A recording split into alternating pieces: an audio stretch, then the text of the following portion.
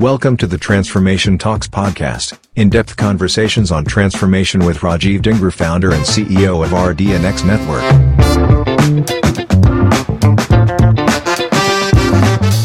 Hi everyone, welcome to another edition of Transformation Talks podcast. We are very excited today. We have a global chief digital officer of the Wella company, Mr. Chesebro. Thus, let me introduce him formally. Chesebro is the digital-first international marketing executive with a proven track record with marketing in the digital age, business application of information technologies, innovation frameworks, and e-commerce business growth. Passionate about the power of positive change and the role that people play in driving it. Lover of questions and hater of questionnaires. Don't we all hate questionnaires? In December 2020, the Wella company was successfully spun off from Coty in a sales agreement with the private equity firm KKR. As part of the creation of the company, Chris became its global chief digital officer. In this role, he is responsible for leading the company's one digital team across e-commerce, technologies, business intelligence, data strategy, digital and influencer marketing, and information technologies. Chris is an American national based in Paris, France. Before joining Wella company, he was the SVP of digital transformation at Coty Professional Beauty, and he spent 10 years at the L'Oreal Group in both its United States headquarters and global headquarters in a variety of brand and corporate roles. He started his career in fashion at Brooks Brothers and Ralph Lauren before joining the marketing world at the advertising agency OMD. We really welcome you, Chris. Thanks for taking out time to joining our podcast. Welcome to Transformation Talks. Thanks, Rajiv. It's great to be here, and thanks for the very kind introduction. I'm happy to be able to chat with you today. Great, Chris. Let's quickly start off. We've had like a crazy year that's gone by for everyone, but more so including marketers, chief digital officers. How has 2020 changed the landscape for marketing for now and the future decade? What has changed for large brand marketers? You have a ringside view of how large marketers think. So tell us more about what has been disrupted, what has changed by 2020. What do you think will be the difference going forward for large marketers? Definitely. So I think one of the things that I think is really true about 2020, and I'm definitely not the first person to say this, so I take absolutely no credit for it, is that it really accelerated a number of existing trends that were either on the surface or underlying slightly. And I'll go into that in a bit more detail. But for me, 2020 was really a year of people. There's an immense people impact to the pandemic, not just from an illness perspective, but also from a livelihood and an economic livelihood side of the house as well. So I think for me, that's one of the most important things for us to keep in mind about the true impact of 2020. When I translate that into the mind of a marketer or the mind of a person selling different consumer packaged goods products or other products that touch consumers, it just means that we had to be even more intensely focused on the users who are buying the products, but also critically the employees. 2020 was a year also of energy management, if you will. People working from home, the work days blended into the personal life more so than ever before. I found it very much so for myself as well. It's when you're sitting at your dining room table, it's very easy to just never stop working. So one of the names of the games for us in terms of how we manage people was around that energy management, around that time management, and really empowering people to ring fence their personal lives and their professional lives. And that's a constant conversation and a constant challenge for us, especially when you still have markets that have schools closed or in various levels of states of open versus closed. The ability to take care of your 5-year-old, your 7-year-old, while you're also taking care of your day-to-day business is quite a challenge, and it's something that we have to really keep in mind. And to me, that's going to be a durable and lasting change in the way that we manage talent. And then from a more marketer's perspective, from a consumer-facing marketer or a business-facing marketer, it really, to me, meant an even greater obsession to the way the users are consuming content and information about what you're trying to market. I think this is, again, an underlying trend that's existed for a long time, but the idea of push marketing versus conversational marketing, is really one of the main shifts that I see in 2020.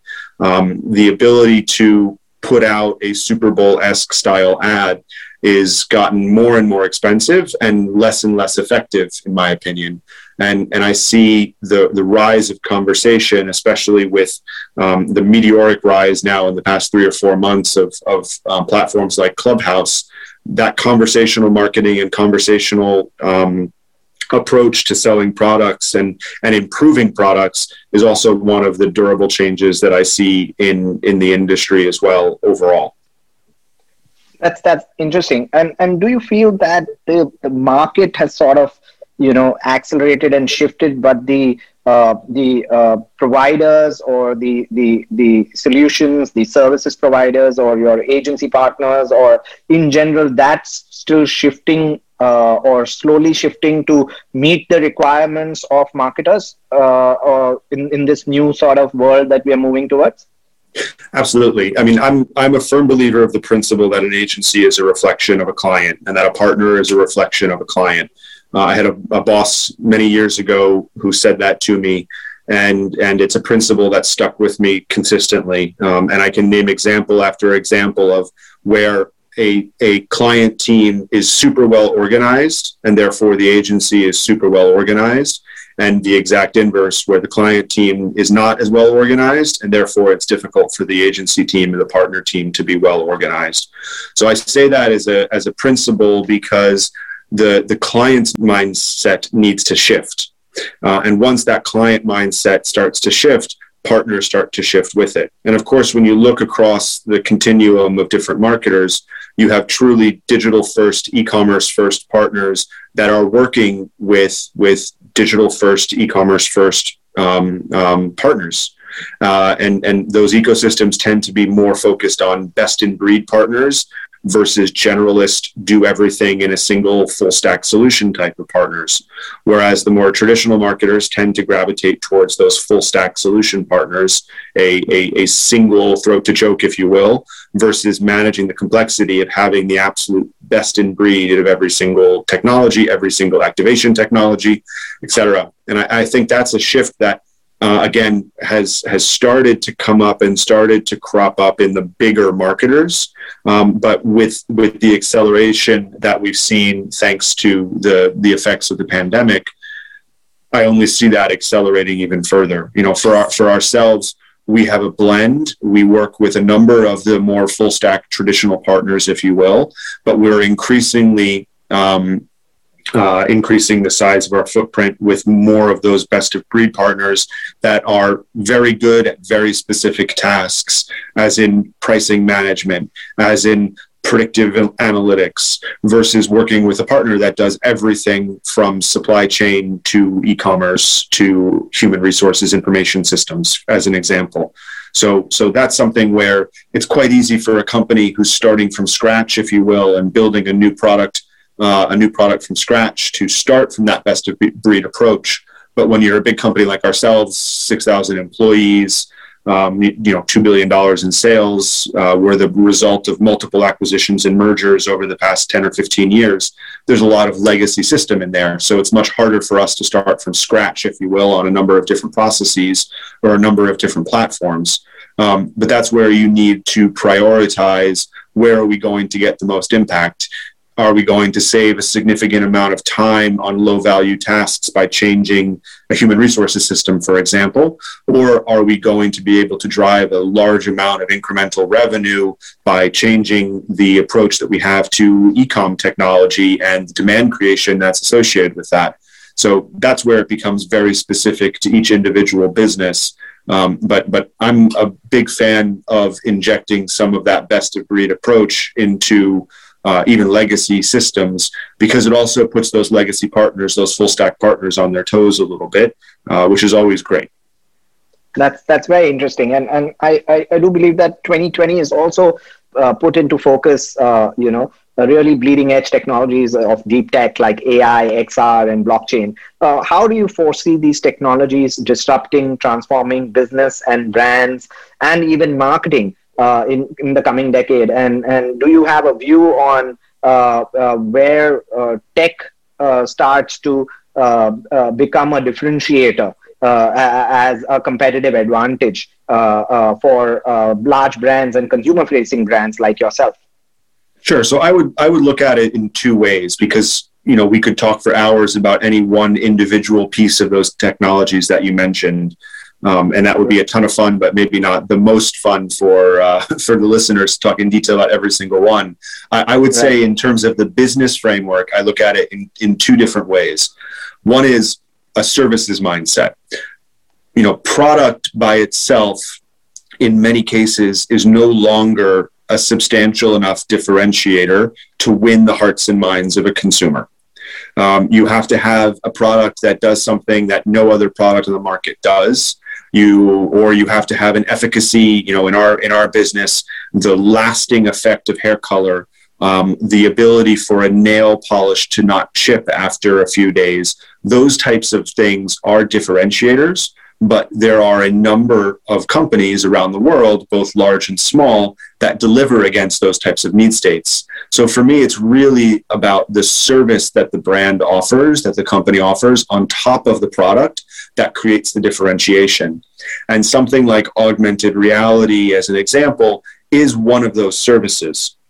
It gives the customer the ability to try a product on before they use it. Virtually, it gives the opportunity for a hairdresser, for example, to showcase to a client what a color would look like, what a new haircut or new hairstyle would potentially look like, and then build that into a longer-term clienteling and CRM strategy for each of those small businesses. So to me, I look at those technologies in the lens of how can we use them to provide additional services to our customers and our consumers. And then do you think those services actually create a differentiator to the extent of creating brand preference, loyalty, and more than just engagement per se? Absolutely. I think there are certain things that have become table stakes. 5 years ago, 7 years ago, it was very clear that ratings and reviews were absolute table stakes. I now think that certain things, such as augmented reality, virtual try-on, really become table stakes in an e-commerce environment for fashion, beauty, etc. So it really becomes one of those things where, you need to have between 5 and 7 images, you need to have a long form description, and you need to be able to have the ability to have the customer try the product on before they buy it. Even if it is just a more of a plaything in certain situations, there are going to be customers who will make their decision based on that virtual try-on. Where it starts to become interesting for the brands is when you're able to bundle those types of services into digital business models. And this is something that I'm really interested in right now, is the creation of service as a product, SaaS style business models that are adjacent to the core business models of the company. We're primarily a hair and nail business. So we sell physical products, but we also sell education and upskilling to our salon partners and our hairdresser partners and our nail technician partners. And there's a real value to those trainings. I also believe that there's an opportunity for us to create service as a product, digital bundles that become standalone business units that we treat with the same level of rigor and same level of focus as we would a new launch in a hair care market or a new launch in a nail gel market. And that's something I'm particularly interested in right now, because those create durable revenue streams for the company, which allows us to better serve our salon partners. It allows us to better serve our nail technician partners, because it removes some of the volatility out of the seasonality of the business, and allows us to innovate. I mean, this is the dream of most technology companies. You get a durable SaaS style business in place, and it spins off significant free cash flow. If we can then create that type of model in a beauty technology world and create significant free cash flow associated with that, that allows us to spin off investments to better support those salons, better support those customers and consumers with the best possible products, with the best possible education, and increase our reach at the same time. Chris, this is very interesting. So what you're saying is, and let's expand this beyond the beauty segment or the beauty category. You're basically saying a large brand products company, even if it's into brick and mortar products, in your case, nail and hair products, there is an opportunity to become a digital media company through content and also a software as a service or even a deep tech solutions provider, which adds incremental value to the consumer's life or your customer's life, thereby creating additional business models that could be self-sustaining and scalable. And suddenly you are no longer just a nail and hair products company, but much more than that, right? Exactly. I mean, I look at the example, it's a very cliche example, but I think it's illustrative of the objective. And I like to use it because it's ambitious. But in the States, Apple has a iPhone as a service plan, essentially. You pay a monthly rate and you get a new phone every single year. That type of model is based on the loyalty that exists within that brand. I mean, I myself, I think, have 6 different Apple devices at least. That's the type of model that becomes very, very interesting. And if a more traditional CPG, a more traditional product company, is able to replicate even a portion of that type of approach, it's substantial because the business model that we work in is seasonal, and being able to smooth out that seasonality will have significant business benefits, which in turn allows us to better serve our customer and consumer base.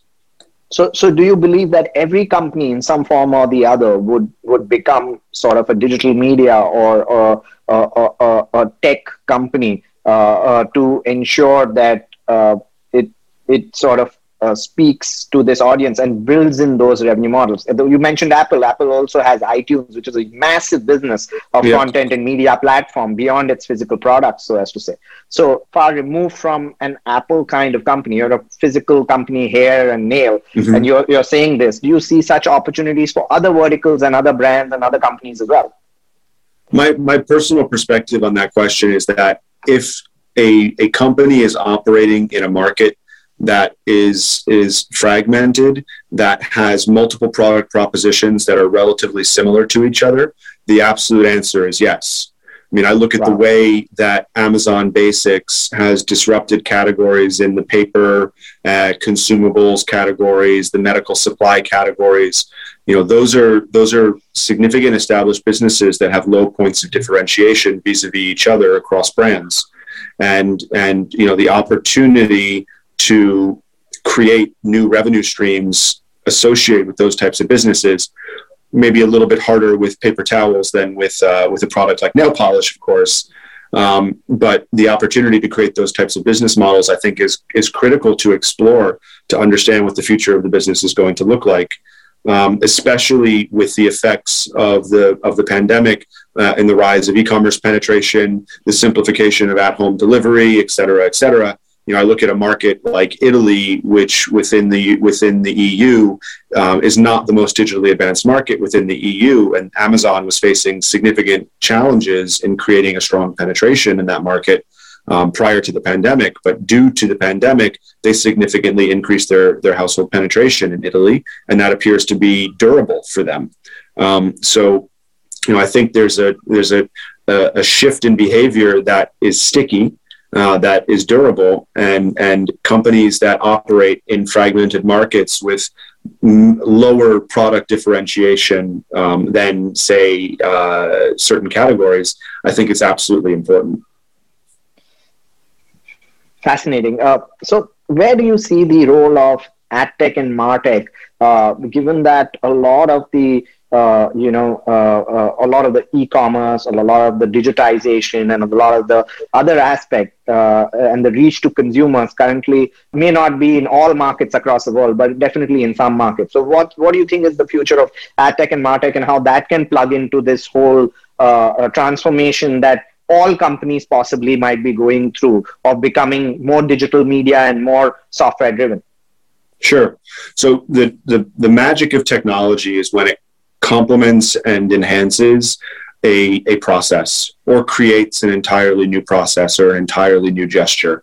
I look at the swipe up as a great example of an entirely new gesture that didn't exist beforehand. And I look at the AdTech, MarTech through that exact same lens. We need to be able to process advertising in a targeted fashion to key cohorts, key consumer groups. And the technology should allow us to be able to do that in as seamless a way as possible. The challenge in this space is that there's an incredible amount of diversity in solutions. There's the famous chart that's been republished now every year, I think for the past 10 or 12 years of the AdTech, MarTech ecosystem. And now there are so many partners on it. It looks like somebody spilled an anthill on the street. So navigating that is highly challenging. And it also goes back to a little bit about differentiation. There becomes less and less differentiation between those different partners. So there's not necessarily a right solution. There are certain fundamentals like transparency of costs, transparency of pass-through costs, transparency of inventory, et cetera, those types of things. I'm a firm believer of the advertiser / client absolutely needs to own the contracts associated with those types of deals versus an agency partner owning those contracts, just for transparency's sake. But it becomes to a certain point where it's harder to make a wrong choice than it is to make a right choice in the partner selection. And it's about how you set up that relationship, set up that integration, and then how you use it with consistency in an integrated fashion across the end-to-end business. There's no silver bullet. And if you keep on looking for one, you're going to waste time. And in certain cases, this is an opportunity to make a quick decision and run against that decision versus taking the time to do a 2-year RFP that suddenly means that the partners you've selected are no longer the best in breed for that particular need. So this is a place where I think there's a real need to move quickly, fail fast, and move things in and out as the market develops. That's interesting you say that. And with the background of the privacy movement, the Google stance on cookies and the importance of first party data. And there's also this whole, the discussion around in-housing versus with, let's say, multiple vendors via your agency network, so as to say. So, I mean, what's your take on this entire aspect of first party data, with the rise of, or possibly the rise of CDP and the in-housing discussion that's there on the programmatic side? I would say overall, it's a mandatory at this point. If big marketers, even small marketers, don't have plans to create their own first-party databases, I think that there's a significant risk to their viability in the mid to long term. The ability to capture consumer data and maintain a relationship with them on your terms that are agreed to by the consumer, that is, I believe, really table stakes. And if it's not table stakes today, it will be in the next 1 to 3 years. So to me, the ability to capture that and manage that data is absolutely mandatory. And doing that in an in-house fashion is critical. I take a corollary that's from a very different component of the digital marketing ecosystem, but in the rise of the influencer marketing scene in 2013, 14, 15, especially within the beauty space, there was a huge proliferation of influencer marketing agencies that would be able to manage things in a more transactional way. Because for a lot of marketers, influencers were initially paid for out of media budgets. So media teams are used to working in DSPs. They're used to working in tools like media tools, whatnot. or TukTuk or these types of platforms. So, it was logical that if your media buyer was suddenly going to be buying influencer posts, you need to systematize it. But that was a critical failure in the influencer marketing world, in my opinion, because influencer marketing is about relationships. If you look back at, for the past 20 years, if you do any type of touch point analysis about the most influential touch points in making a consumer make a decision or helping a consumer make a decision, word of mouth is always the number 1, 2, or 3. And influencer marketing is an extension of word of mouth. But if you do that in a disingenuous way, it's not going to work. If somebody runs up to you on the street and shoves a bottle of shampoo in your face and says, "This is the best shampoo in the world," you're not going to listen to them. But if your friend or neighbor or relative says, "Hey, I've been using this product and it's been really fantastic," you're more likely to listen to them. And the best influencer relationships sit closer to that friend relationship than they do to the person running up to your face in the street. And so I use that as an example of you need to take that relationship in-house. To me, it's the same thing with consumer data, with customer data. The objective of having the data is not to have the data. It's to be able to have a relationship and facilitate that relationship with that consumer over time. So I believe it's really critically important to build those databases in-house and build the management of those databases in-house as well. And by in-house, you mean at a click of a button on a dashboard with real-time data insights that can have actionable business outcomes and decision making as well, because that's currently, at least on the marketing side, there are a few layers for that, right? No, I wouldn't believe any global client would have all their global marketing data in a single dashboard viewable to them at a click of a button, including their customer data, and to be able to take action on that in spite of all the technology that we talk of. I would love to have that, but correct. I think when you're dealing with especially companies such as ourselves, as I mentioned, that are the product of multiple mergers and acquisitions over the course of a number of years, absolutely. It's difficult for us to be in a situation where we would be able to have all of that at the click of a button. Exactly. But I think it's important that you create that as your North Star, your lighthouse, if you will, because you have to work towards that type of objective as a 3-year objective or whatever time frame objective that makes sense, and then work towards it and find the building blocks that help you get closer and closer to that objective overall. It's not going to be reached or achieved overnight, but if you start with the mindset of I'm only going to be able to achieve this, then you're only going to be able to achieve that. It's the same mentality of in sports. If you think you're going to win a gold medal at the Olympics, you train for it, you work as hard as you can. It's a bit of a dramatic example, I know, but if you set that as your objective and you build your plan associated with what it takes to achieve that objective, you're more likely to get closer to it than if you were to say, I think my best chance is to win the state championships. And I think that mentality needs to be taken in business as well.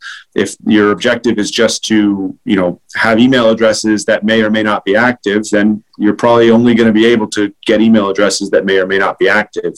But if your vision is a full 360 view of the consumer across multiple touch points, so if a sales rep notices that one of our customers started an order on our B2B e-com platform, there should be automatic notifications to that sales rep that cart has been abandoned or has not been finalized and the order has not been completed.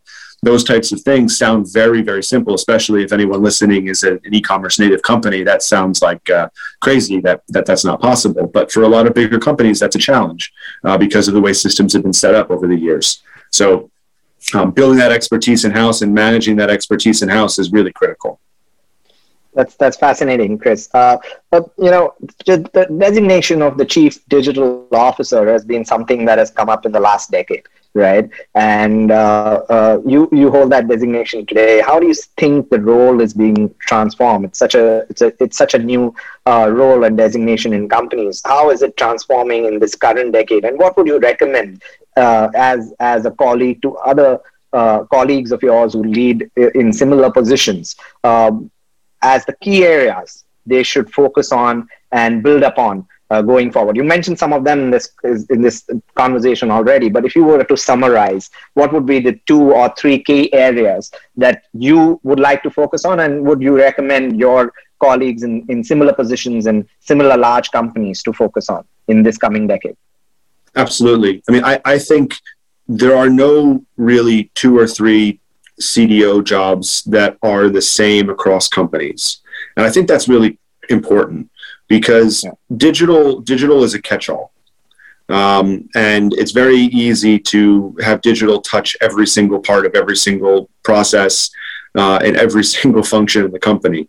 And the value that a CDO can add in automating certain workflow processes in a factory might actually be greater than the value they can add by upskilling a finance person on dashboarding, if you will. So I use those examples as random examples, but they're cogent because the CDO's job needs to be defined based on what the company needs to achieve. And every company has a different starting point. Every brand has a different starting point.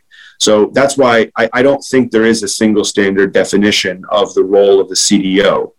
I think that where there's benefit in sharing is in the individual experiences that each CDO has in an individual company. There will be overlap with other companies. I sit on a committee with the MMA of a number of CDOs from GSK Consumer Health to IKEA to CBS, Airbus, a number of big companies, Colgate-Palmolive. And we're actually kicking off a body of work right now with Oxford. That's an update of work that was done, I believe, in 2018 to look at the role of the CDO across a number of different organizations over the next couple of months. And of course, that work is kicking off now, so I don't have a concrete answer to share with you. But my belief is that what it'll show is that there are standards approaching how to manage, you mentioned CDP, how to manage marketing upskilling to take it from traditional marketing versus digital marketing to just marketing. And those types of processes, I think there will be correlations across. But if I compare my business to, Mark Speichert's business, who's the CDO of GSK Consumer Health, we have very different business models, but there are correlations as well. There's a store component, there's a small business component, there's a safety component. There are correlations too. So I think there are commonalities, but I don't believe that there's one single definition of what a CDO job is, because the best CDOs have their roles tailored to exactly what their companies need to achieve.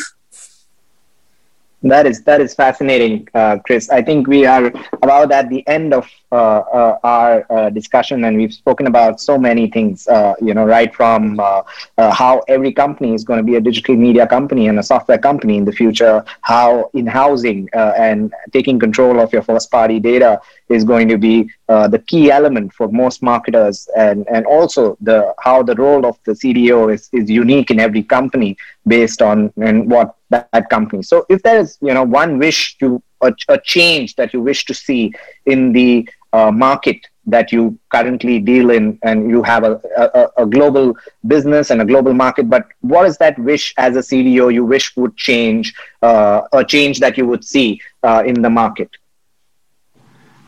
It's a great question, Rajiv. I think the most important thing for me, and it's really fundamental to the way I manage myself, my career, the team that I'm responsible for, is a focus on the people who are doing the work.